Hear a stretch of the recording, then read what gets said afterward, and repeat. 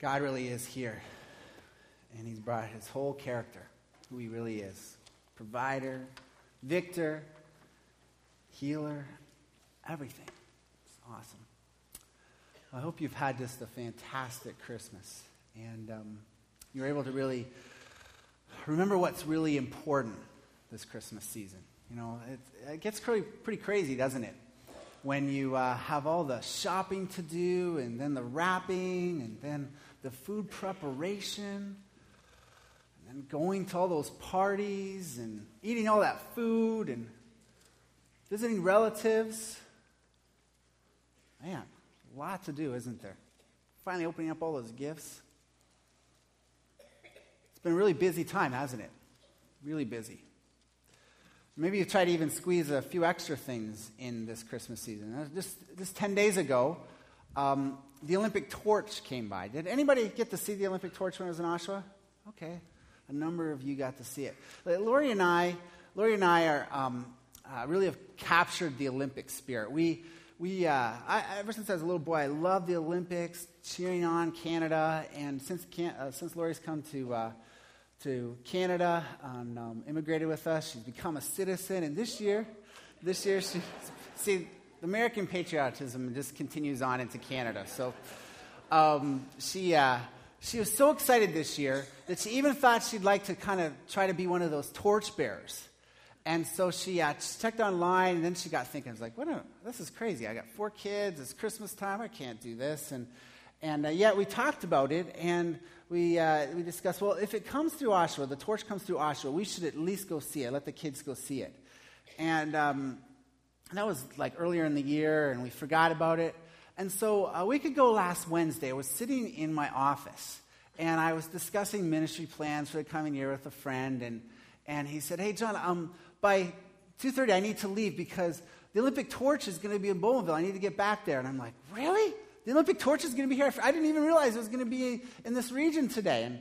And so we got done our meeting, and he left, and I looked online, and I said, the Olympic torch is coming right up Harmony and onto Taunton. That's really close to where we live. And so I thought, I'll just call Lori and get her to get all the kids all ready, and I got one more meeting to do this afternoon, then I'm going to go and check out this torch. And so I'm calling, and you know, it's busy, and I'm not getting through, and keep calling. It's like an hour and a half of nothing. I thought, oh man, Lori must be on a deep conversation with somebody. And so I finally get through my second meeting, and I rush home, and I'm like, Lori, why are you on the phone so long? And she's like, well, I wasn't. And our little baby Luke, he just loves phones. And so he had taken the receiver off the hook and thrown it down, and, for an hour and a half, there was no way of communicating with her. And I said, well, Lori, just another block over is the Olympic torch. We got to go see it. So let's get all the kids in the snowsuits, and let's get over there. I think we got time. And so we get everybody all ready, and we get out the door, and I'm carrying Luke, and if you can just picture it, I'm carrying Luke like this, and I'm kind of going pretty fast. And there's my son Josiah. He's right behind me, and then there's Jesse, who's a little bit slower, and then there's Lori and Noah bringing up the rear. And Noah is only 3, and he says things like, my little wags. And I can't get me very far. He just has a real struggle with words, but also getting quickly to some places. And so I get to Story Avenue, and I look out, and there's the police cars and all the lights and everything. And I'm like, hurry, kids, we got to get there. And so we're running, and I'm carrying Luke, and I'm rushing, and I'm running, and here's Josiah, and here's Jesse, and of course Lori and Noah are kind of going a little slower. And we get there, and I meet one of my neighbors, and my neighbor's like, you just missed it, like just 2 minutes ago. Of course, I was very frustrated at this point. And I said, we stairs, we don't give up. We're going to go back, we're going to get in the car, and we're going to go up Beatrice, get onto Wilson, and get up, because I think the torch is going right past Taunton. So that's what we do. We rush home, we get in the car, we get up onto Wilson, and guess what? Traffic's backed up for a couple kilometers. And so we're inching forward. And I thought, oh man, if we could just get there, you know, things were pretty tense for me at this time. And then all of a sudden, guess what I see in front of me? Well, you know, way up there, I see flashing lights. And I think I see a little flame. And I'm like, hey kids, there's the torch. Do you see it? It's right up there. Isn't this a great family experience? And of course, Noah, who's 3, you know, the middle child, classic middle child, can't see over the car seat. He's like, where? And it was just an awful experience. You know, I was chasing after something, but in the end, I got nothing. Maybe that's been your pursuit this Christmas. You've been chasing after something, but in the end, you really got nothing. Well, I want to flip that all around and reverse it, because that's what God does. He always reverses things. And I want to tell you, as we think about in between Christmas and New Year's, as we look forward to the future and think back about this past year, that what my goal is going to be this year is that I become nothing. That I become nothing. Yeah, you heard me. And so I want to ask you, what about you? What's your goal? Let's pray. Father, as we open up your word, as we open up our hearts, I pray that you would help us to be transformed by them through the power of your Spirit. Lord, maybe we have been chasing after something. Maybe we've been trying to be something. And in the end, it turns out that we gain nothing. And Lord, I pray that today we would stop that. We would see your great kingdom ethics, how you reverse everything, and how you do things so counterintuitive. You're so radical, wild at times, Lord. And I pray that you would help shape us today. And we just pray this in Jesus' name. Amen. If you have your Bibles, let's turn to Acts chapter 20. Acts chapter 20. We're going to find something that was declared by one of Jesus' great followers, the Apostle Paul. The Apostle Paul in Acts chapter 20, starting in verse 22. Starting in verse 22 and going through verse 24. Just 3 verses today. Here we find that Paul is in Ephesus. And this is a place where back in that day he had helped start some churches, had a real heart for the church in Ephesus. And he's kind of on his last journey. And he's going to say goodbye to the people at Ephesus. And this is what he says in Acts chapter 20, verses 22 through 24. It says this, "And now, compelled by the Spirit, I'm going to Jerusalem, not knowing what will happen to me there. I only know that in every city, the Holy Spirit warns me that prison and hardships are facing me.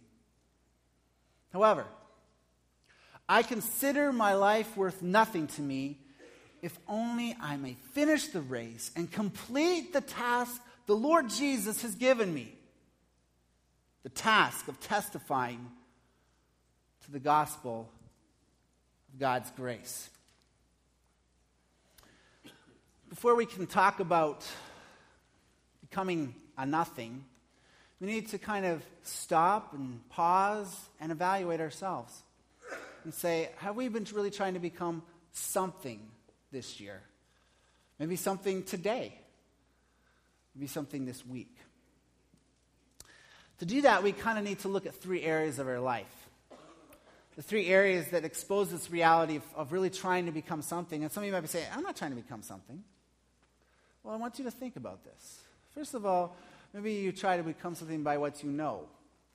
By what you know. And you think, okay, you know what? I got it going on. I know some things. I know what's going to happen in this situation. In fact, I know quite a bit of things, whether it's God's word, whether it's in this situation, whether it's this experience. You know, I've been living for a long time. You know, I think I've got some things that I know. Maybe you're trying to become something through that. Or maybe you're trying to become something through what you think. A little bit different. What you think about yourself in comparison to the world or in comparison to others. So maybe what you're looking at is saying, you know what, I've got it going on.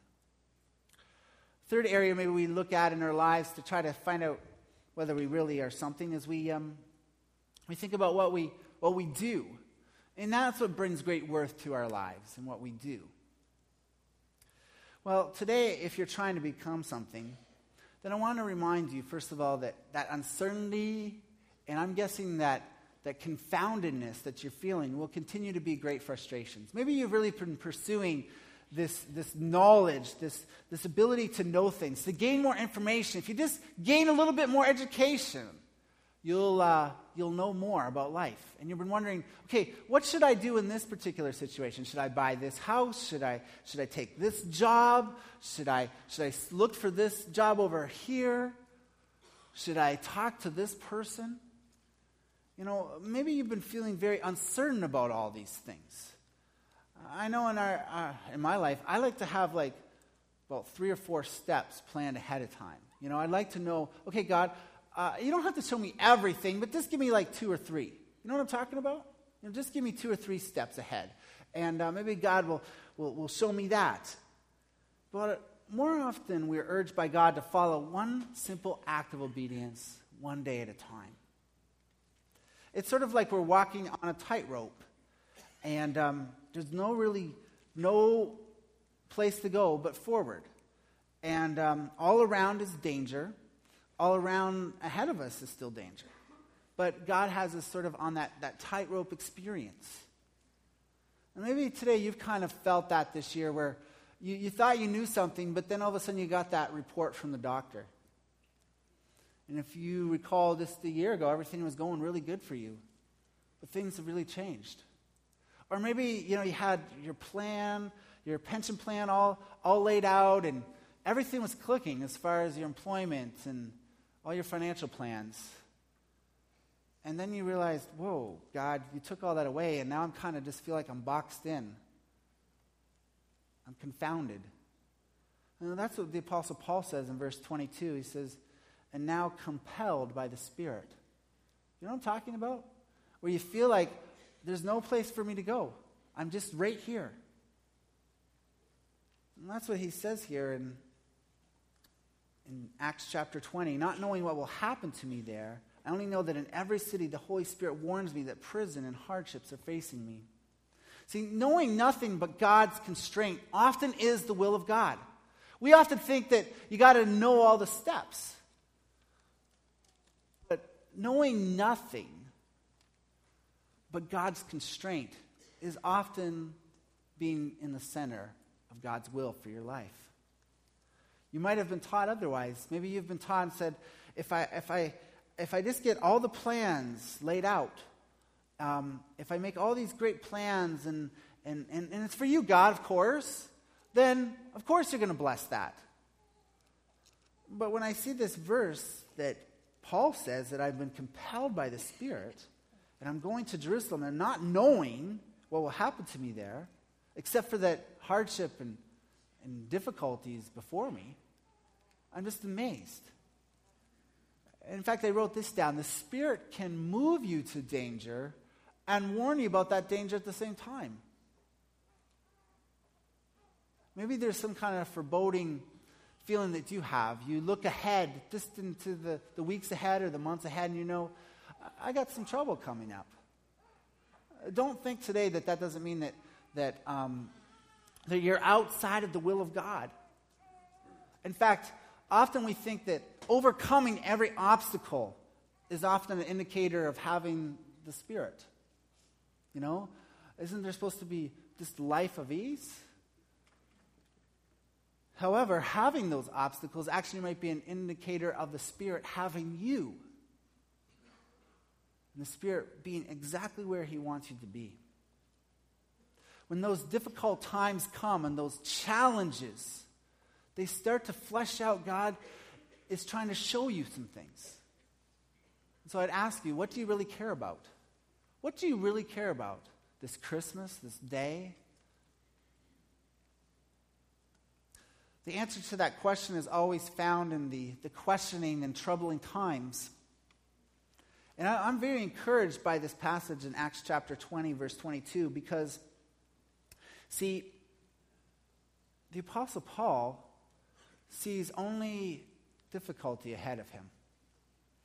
And as we go on and we read in other places where Paul has actually written some letters during this time of being in chains and being in prison, I find in Philippians chapter 1 this amazing statement that Paul makes. He writes in Philippians chapter 1, verse 12, "Now I want you to know, brothers, that what has happened to me has really served to advance the gospel." Can you look back at your life this year and say, whoa, that was a challenging time, but that really advanced the gospel. Other people saw Jesus in me. Then verse 13, "As a result, it has become clear throughout the whole palace guard and to everyone else that I am in chains for Christ." Chains for Christ. I'm boxed in, I'm confounded, I'm compelled for Christ. "Because of my chains, most of the brothers in the Lord have encouraged me," now listen up, "to speak the word of God more courageously and fearlessly." Wow. Paul probably encouraged more people and saw more fruit in his life when he was in chains than when he was free. And so maybe today that's true of you. You're not in prison, but you've been imprisoned by the fact that your goals and your ambitions are no longer being realized. You felt that constraint of the Holy Spirit. And that constraint that you've been feeling is actually being an encouragement to others. And they watch your life and they say, whoa, look at him, look at her. Look what's been going on in their lives. There's something different about them. I want what they have. So knowing nothing but God's constraint could really mean that you're in the will of God. Now, that's something that maybe you know, and that's the first kind of little test. But the second test is really, if you're trying to be something, you're trying to attempt to be a somebody, then that really backfires, because your attempt to be a somebody will lead to becoming a nobody with God. You thought about that? You know, often we'll say, no, I'm not really trying to be a somebody, but think about it. When God's Holy Spirit just expose that, what's really going on in your life right now. You know, you start to think and you start to compare yourself to other people and say, you know what, yeah, I'm not maybe as smart as that person, but I'm smarter than her. Or, you know, I know I'm not Hollywood star material, but I'm pretty good looking, and I've got it. I'm decently looking, and I got it better than this person. Those are the things that go on in our heart, aren't they? But God wants to change that in our lives. He wants us to understand that being a nothing with God always means becoming a something for God. Flips it all around. That's why Paul makes this amazing statement in verse 24 of Acts 20. He says this, "However, I consider my life worth nothing to me." Worth nothing. That word "consider" is the word logu, and it is the word which we get logistics. Paul is essentially saying, I've done the math. I've checked out my net worth. I've added it all up, and in the end, guess what I got? I got nothing. My life's worth nothing. Consider my life worth nothing to me. There was once a preacher who thought he was pretty big stuff, and he thought, you know what, I'm one of those solid pieces in the kingdom of God and the building of God, of God's household, and I'm like one of those 2x4s, you know, that's just right there, solid in place, and nothing can move me. And then God convicted him. Said, you know what, you're not a 2x4. You're a 1x0. And I'm the 1, and you're the 0. And that's what God's doing in Paul's life. And if we're tracking with Paul, at one time that was not the case. In Philippians chapter 3, verses 5 through 6, if you want to turn there real quick, you'll see that Paul at one time actually thought he was a somebody. It says there that he was circumcised on the 8th day. He followed the rules exactly. He was a Hebrew of Hebrews. In other words, his family, he could trace it back and say, I got this family all lineage rate lined up, and I'm good. If he was at Calvary, he could say, I've been at Calvary, 40 years, all my life. My family was one of the founding members. He goes on and says that he was a Pharisee. He was a Pharisee, which meant that he was like the religious leader, the go-to person. He was the one who knew God's word backwards and forwards. He could rattle off the verses. He could explain the deep truths and mysteries of God. He was a Pharisee. He was also very zealous. He even persecuted people who he thought were undermining God's name. He was wrong about that. He was persecuting the church. But he thought he was right. And then in the last part of that verse in Philippians chapter 3, verse 6, it says that as far as legalistic righteousness, in other words, keeping all the rules, he was faultless. He was blameless. Now, I can't say that at all. I can't say, wow, I've kept all the rules. I've got it down perfect. But Paul could. No one could probably take him to task on that. At one time, he thought he was somebody. He was something, and something to behold, something to be looked up to. But by the time he had encountered the Lord Jesus and had done ministry, and self had been essentially peeled back in his life, he says, I consider my life worth nothing to me. So that should be true of us too. Though we shouldn't consider our lives as valuable to ourselves, they are very precious to God. I want to make that clear, what he means by nothing, because I know that there's some who might consider, well, that's great. I already consider myself nothing. I harm myself all the time.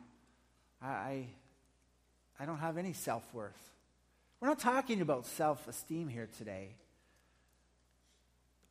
We're talking about the fact that from God's perspective, if we try to go it alone and if we try to look at ourselves and put ourselves forward, then we will be becoming nothing in his eyes.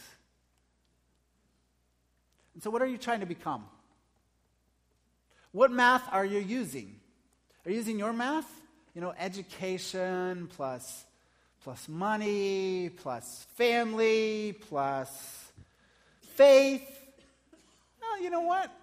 If I was going to rate myself on a scale of 1 to 10, I'll give myself a 6. That's my math.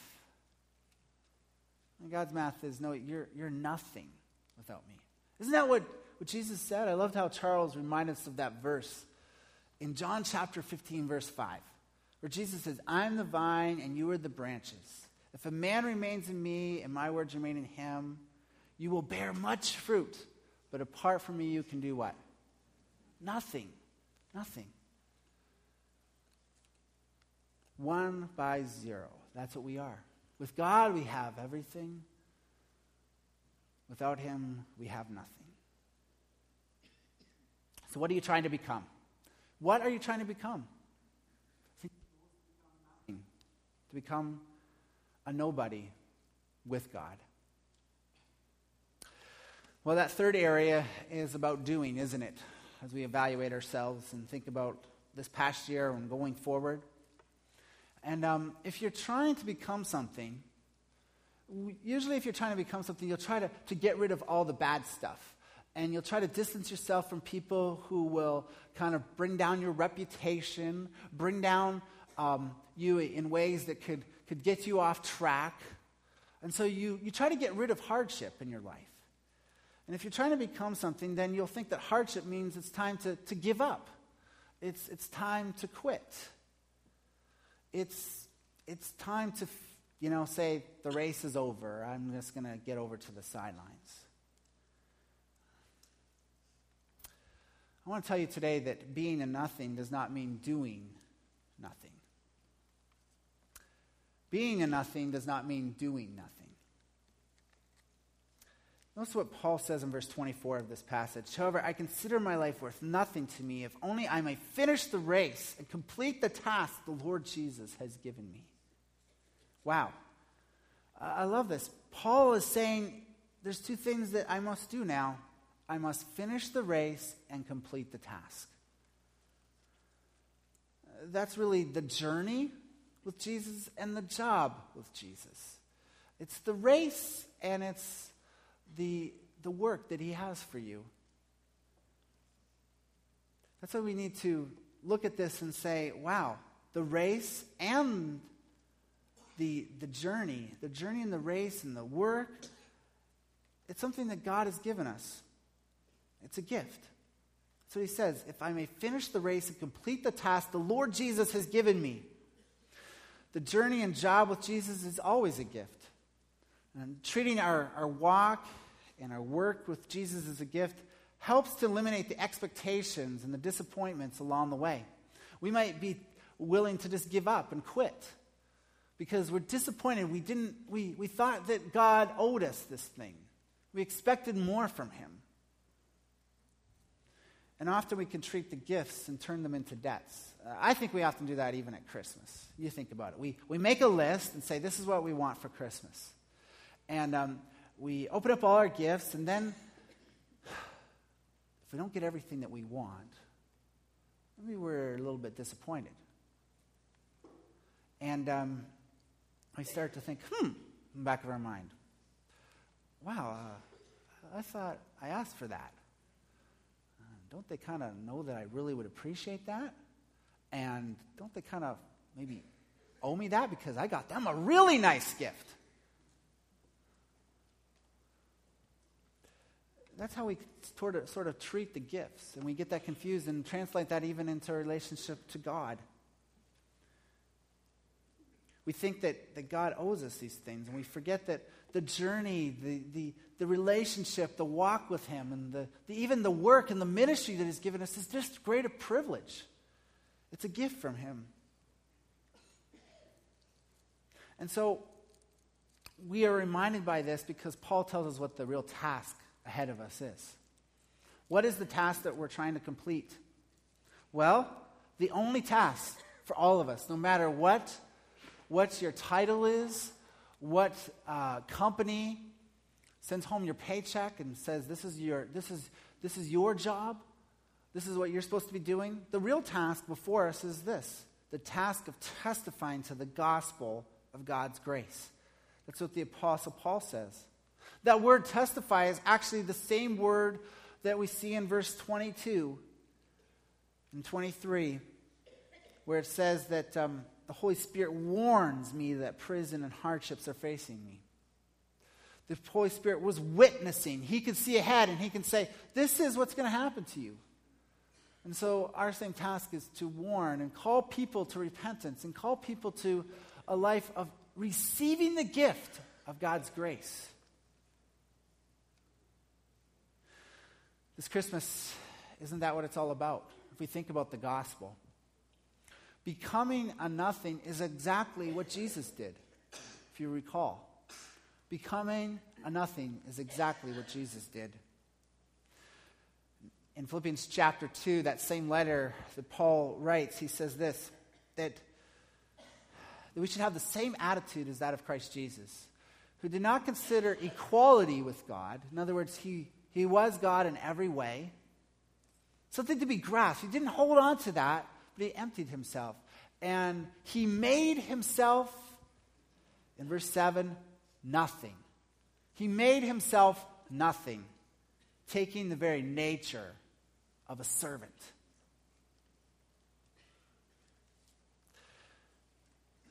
You know, I'm just boggled when I start to reflect on the fact that the King of Kings and Lord of Lords who made himself nothing for you and for me. That he came down to earth and he became that little baby in that manger. In that stinky, smelly little manger. Because he was so rich and yet he became poor for our sake. There's a proverb, and I've been teaching through Proverbs to our young adults each Sunday morning. And in Proverbs chapter 12, verse 9, it says this: Better to be a nobody and yet have a servant than pretend to be somebody and have no food. You think about that for a second. You know, it's better to have that kind of person in your life that is loyal to you. That's a pretty important truth. But Jesus takes that one step further in the New Testament. He says it's better to be a nobody who is a servant, who comes to be a servant, who becomes nothing. So how do you do this? Well, it's rather simple. It's rather simple to proclaim to you. It's very difficult to do. It's really these simple things. Humble yourself and obey God. Humble yourself and obey God. That's how you become nothing. That's how you follow Jesus, as he did. He humbled himself and became obedient even to death on a cross, it says in Philippians chapter 2. Now, a week ago last Saturday, Pastor Dwayne and I were at an Islamic center, a mosque, and we had the privilege of sharing the gospel with these Muslims. And at the end, there was some question and answers, and all their questions were centered around this central issue, because we explained to them that God's gift of his son Jesus was a gift to them, and that they could have that. And their questions were always like, well, yeah, but doesn't God's grace nullify obedience? Isn't like a get out of free jail card, you don't have to do anything anymore. You don't have to obey, and you got salvation, and what's there to really give your life to then? Aren't you supposed to still keep the rules? And we said, oh, you're very confused. When we talk about the gospel, it makes it pretty clear what Jesus said. The last words before he left earth were, go and make disciples, baptizing in the name of the Father, Son, and Holy Spirit, and teaching them to obey everything that I have commanded. And that order is very important. Go make disciples and then teach them to obey everything I commanded. Not go obey and then become disciples. Very important. We live our lives as a thank you. We sang that just a few minutes ago. Of gratitude and of obedience. And that obedience is because of what he's done in our lives. And so we just need to humble ourselves in the same way Jesus did and obey God. Obey God. Now, some of you might say, this might sound a little cheesy, but some of us need the acronyms. We need something to remember how this becoming nothing in our life might work out. And so you've probably heard lots of times this Christmas, ho, ho, ho, right? Merry Christmas. Well, I just thought, okay, next time I think of ho, ho, I'm going to think the H stands for humble myself, and the O stands for obey God. Humble yourself, obey God. That's how you become nothing. That's how you become nothing. That's how you follow Christ. So today, will you become like Jesus? Will you become nothing? Will you do the same? It will mean witnessing God's grace in your life. I don't want you to miss that. Let's pray. Father God, I pray today that you would help us not to miss out on testifying of God's grace in our life.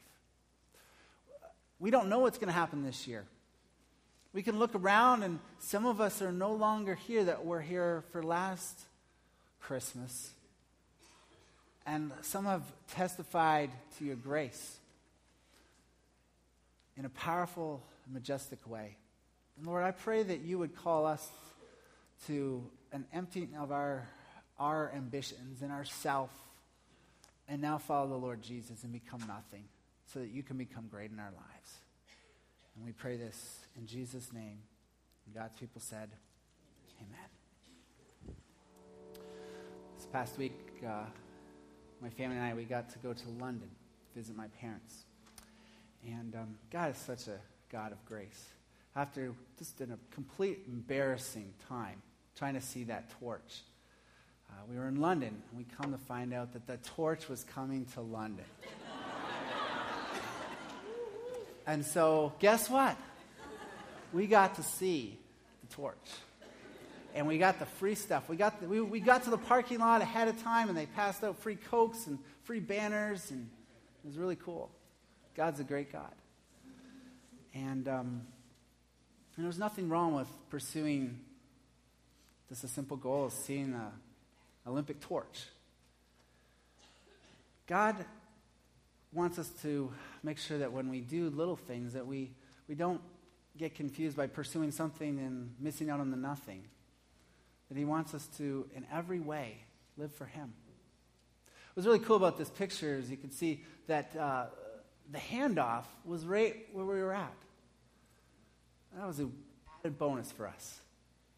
It made me think that today, Jesus Christ, who became nothing, who ran the perfect race, is handing you off the torch. You only have a short distance to run it. Only a few years on this earth. And he wants you to run it. He wants you to run in a way that he gets all the glory and all the praise. And so will you do that? Will you become nothing this year? Become like him. Let's pray. Father God, I pray this day that you would call us to become nothing and therefore become something for you. Help us to finally be used by you. Help us not to be distracted by anything that would get in the way of the goal of finishing the task and the race that is before us. Help us to realize it is all about your grace, and we live in that way. And then we can humble ourselves and obey you because of it. And if you believe that with all your hearts and you agree in Jesus' name, would you please join me in saying amen. Amen. Have a great Christmas and New Year.